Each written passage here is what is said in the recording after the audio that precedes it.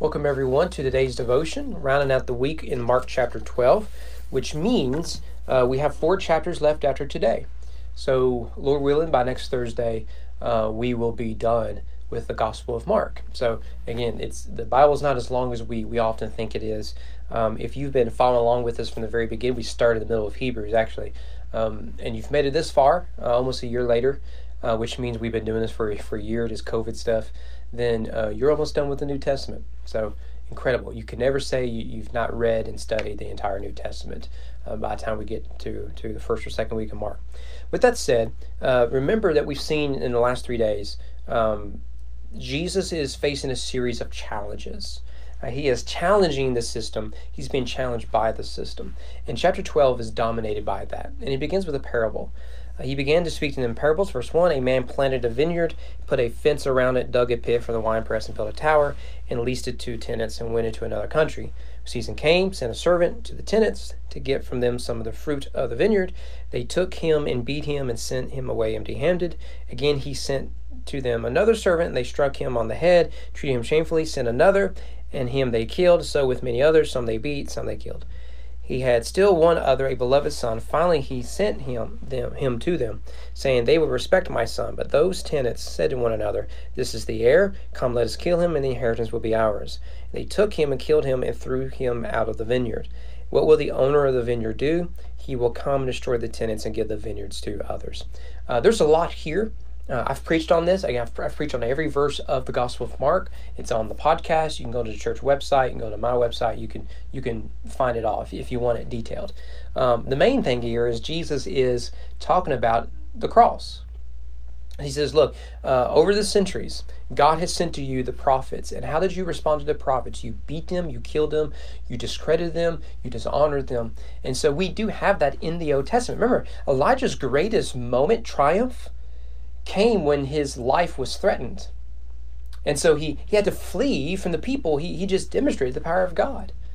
How often was Moses at risk of his own life, of a coup from his own family, right? So we get plenty of examples of this throughout the Bible. According to tradition, Isaiah was sawed in two. It's mentioned in Hebrews. So we get clearly God has sent his servants, and the people of Israel responded by abusing them or even killing them. And then the Father sends the Son. And what do they do to him? They kill him. Now, Jesus is predicting what is coming, but this is the language of judgment, which picks up with what we saw in chapter 11. Chapter 11, you have the cursing of the fig tree, the cleansing of the temple. This is cursing language. And it's a warning to the apostles. They're going to do the same thing to you. Like, the world does not like righteous people. And for some reason, the church is just now starting to figure that out. And we should have known it all along. Well, then Jesus is asked a series of questions. First, it has to do with taxes. We've talked about this before. Again, don't want to spend forever on it because then it gets redundant. Verse 13, they sent to him some of the Pharisees and some of the Herodians to trap him in his talk. Now, notice the two people you got here. Pharisees think we shouldn't pay taxes to Caesar because he's evil and we're free people. They're the Willem Wallace, of the scene. The Herodians, on the other hand, are by their name pro-Rome because it's Rome that gave their boy Herod his power and position. So you have one group saying don't pay taxes, they're libertarians. The other group are leftists, they're saying do pay taxes. Tax the rich, tax everyone else, what's the worst that can happen? Yeah, government. And so you have these two opposite sides come together because the enemy, my enemy is my friend. And notice Jesus is critical of both the left and the right here. Both extremes. And if only there was a good way to apply that. I just can't think of one for some reason. And then, of course, they bring him what they want to know. Should we pay taxes? Jesus' question in verse 16, whose likeness and inscription is this? They said to him, Caesar's. Jesus said to them, render to Caesar the things that are Caesar's, and to God the things that are God's. And they marveled at him. It's a very simple application. Look, if the coinage has Caesar's image on it, then it is his. You can give it back to him. But do not render to Caesar that which is God's. What bears the image of God? You. This is a central passage of not just our understanding of the role of government and politics and the Christian's role in the public square, but really our understanding of worship. If you bear the image of God, then you give yourself to God. Thus, give up wealth, or at least don't surrender to it. Don't surrender to greed and lust and power and everything else. You bear the stamp of God. You are made in the likeness of God. Act like it and give yourself only to Him. Right? It's a very, very important scene. And everyone goes away disappointed, which is what should happen whenever we teach the gospel. When we preach the gospel, we shouldn't be siding with a political party or system. Verse 18, then the Sadducees come, right? So you have the Pharisees and Herodians, now you got the Sadducees. They're probably the liberal wing of the religious elites in that they deny the resurrection, as this text will show. They only hold to the first 5 books of the Old Testament, the books of Moses, Genesis, Exodus, Leviticus, Numbers, and Deuteronomy. They didn't believe in divine beings, angels and stuff. They didn't believe in the soul, stuff like that, okay? So this question has to do with the resurrection, which again, they reject. This shows up again in Acts, as we'll see, when Paul, a Pharisee who believes in the soul and the resurrection, made the point around a bunch of Sadducees. Anyways, verse 19, teacher, Moses wrote for us that if a man's brother dies, leaves a wife, leaves no child, the man must take the widow and raise up offspring for his brother. There were 7 brothers. The first took a wife, and when he died, left no offspring. The second took her and died, leaving no offspring, and the third likewise. The 7 left no offspring. Last of all, the woman also died. The jokes are here, right? If 7 husbands were dying from the same wife, someone should start looking into it, right? And maybe not eat her soup. Drink her Kool-Aid, like literally stop, right? I get the jokes, but there's more going on here. Verse 23, here's the question. In the resurrection, you need to read that as a Hollywood snob. In the resurrection, right? Only fools believe this because science. When they rise again, whose wife will she be? For the 7 had her as a wife. See, we prove how ridiculous it is to believe in the resurrection. And here they snap their suspenders and they wear their funny academic hats and they go to the pub and brag to the boys how awesome they are, right? And Jesus laughs at them. Right? Because Jesus says, look, the problem is first of all, you make too many assumptions about the resurrection. What you're not trading is this world for another world like it. Thus, who you're married to here is who you're married to there. That's Mormon theology, not biblical theology.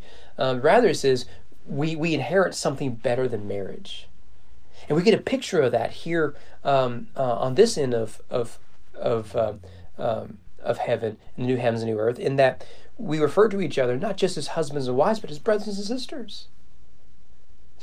We are adopted into the family of God. So no, there isn't giving in of marriage and stuff like that in heaven. Rather, we are united under the banner of the gospel, under God Himself, and we worship together as brothers and sisters, joint heirs with Jesus. Let me make just a brief comment there in verse 25 when Jesus says we will be like the angels in heaven. What He doesn't mean is we will be like angels, disembodied spirits. No, we will be embodied spirits. The resurrection is a physical resurrection, not just a spiritual one. So the images of chubby angels with small wings and how they carry those chubby angels is beyond me. Playing harps on clouds is mythical. It's not biblical. Rather, what we need to see is embodied beings as we are now, resurrected with glorified bodies, free from sin and shame and guilt and everything else associated with this. Then notice His biblical evidence of this is not where we would expect to find it in the Old Testament. Rather, he quotes from the books of Moses. And he quotes from, I am the God of Abraham, Isaac, and Jacob. His point is, God doesn't say, I was the God of Abraham, Isaac, and Jacob. I am the God of Abraham, Isaac, and Jacob. And don't forget the language of I am there was used when Jesus walked on water. Do not fear, I am. So again, Jesus is reminding us, while dealing with this question, this theological question, who He really is. Well, this leads to the second challenge, or third, whatever challenge we're on, having to do with what is the greatest commandment. So the scribes come there in verse 28. Which commandment is the most important of all? They spent an inordinate amount of time talking about this. This commandment is more important than that. And the reason you do that is so that you can break the ones that are deemed unimportant, right? We do this all the time, right? We don't get too worked up if you have a broken tail light and you get a ticket. We do get worked up if it's a DUI, and rightly so, right? And this is natural. So, yeah, I get that. But they're doing it with the law of God. And so they use it as a reason to justify disobedience rather than as a motivation for obedience. That's the problem. Let me give you another example. When I was a youth pastor, and every youth pastor still deals with this today, one of the most common questions you get is, how far can I go without breaking the law of God with my boyfriend, girlfriend? Right? What's the motivation there? Is I want to know what I can get away with rather than think in terms of what is best, what is more holy, right? So it's a wrong perspective. That's why they're doing this. And Jesus quotes, as he really did with the rich young ruler in chapter 10, essentially, "Hear, O Israel, the Lord our God is the Lord is one.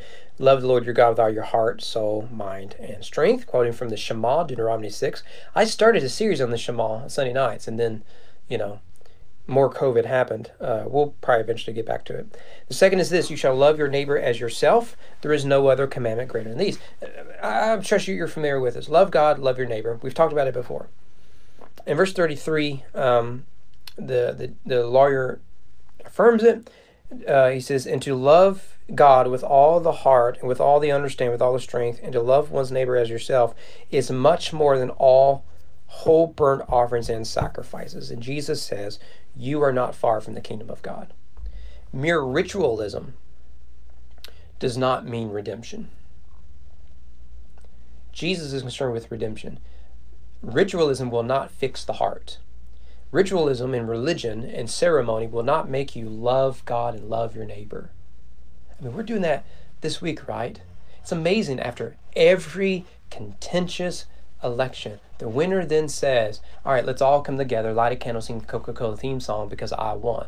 After you just spent a year or two bashing the other side. Right? Mere ceremony, mere ritualism does not heal the heart. What does? The cross and the resurrection of Jesus. Right? That is the point here. And well, I think we'll leave it at that. You may want to look at verse 41 to 44 with the widow's mite. We talked about it before. I believe it's Luke's gospel. We spent more time on it because of the juxtaposition between the widow's mite and the temple. But you can look at our treatment of it there. So with that, hope you guys have a good weekend.